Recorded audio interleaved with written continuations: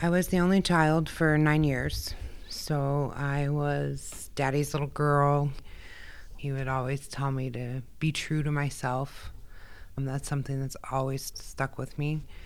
He took me hunting and fishing, and I was real outdoorsy. I was a total tomboy. I shot my first caribou when I was 11.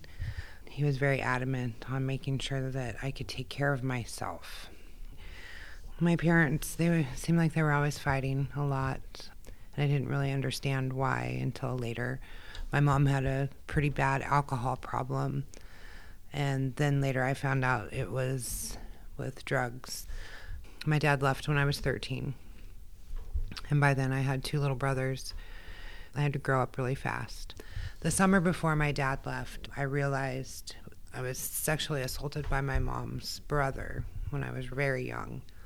He moved in with us, and I was doing some laundry, and just the smell of his clothes brought back everything. No one was home, and I cried, and I was really upset, and then I finally understood why I felt different and why I felt like I didn't fit in. I felt like there was something wrong.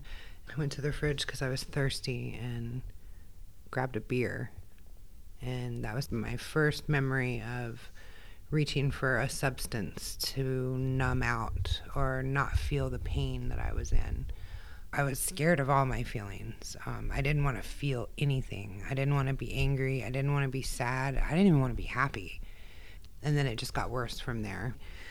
But all I wanted for the longest time was a family, and I wanted my own children. And I swore I'd never put them through the things that I went through, and I could just never get a handle on my drug and alcohol use. 3 out of my 5 children aren't talking to me now, my 3 daughters, which is really hard. I'm a grandma, and I don't get to see my grandbaby. But I know they love me, and I know they just want me to stay on the right path, and it's only been a year since my last relapse. They just need some time. I've been so low where I didn't want to wake up. I didn't want to have to face my family or my children. I didn't want them to look at me and see me sick. I felt like a failure as a mother, as a friend, as a daughter. We're all worth more than we ever give ourselves credit for. My guilt and shame kept me sick for many, many years, until I finally gave myself enough credit to step away from everything and just figure out what I wanted.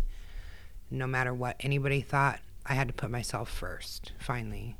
And that's when everything really clicked. My life has just drastically changed. I love it feeling my feelings. I love it when I'm happy. I even love it when I'm mad sometimes, because I'm like, I just got really mad and I didn't even think about taking a drink because I know how to process my emotions. I don't think there's anything that could make me relapse today. And I've never been able to say that.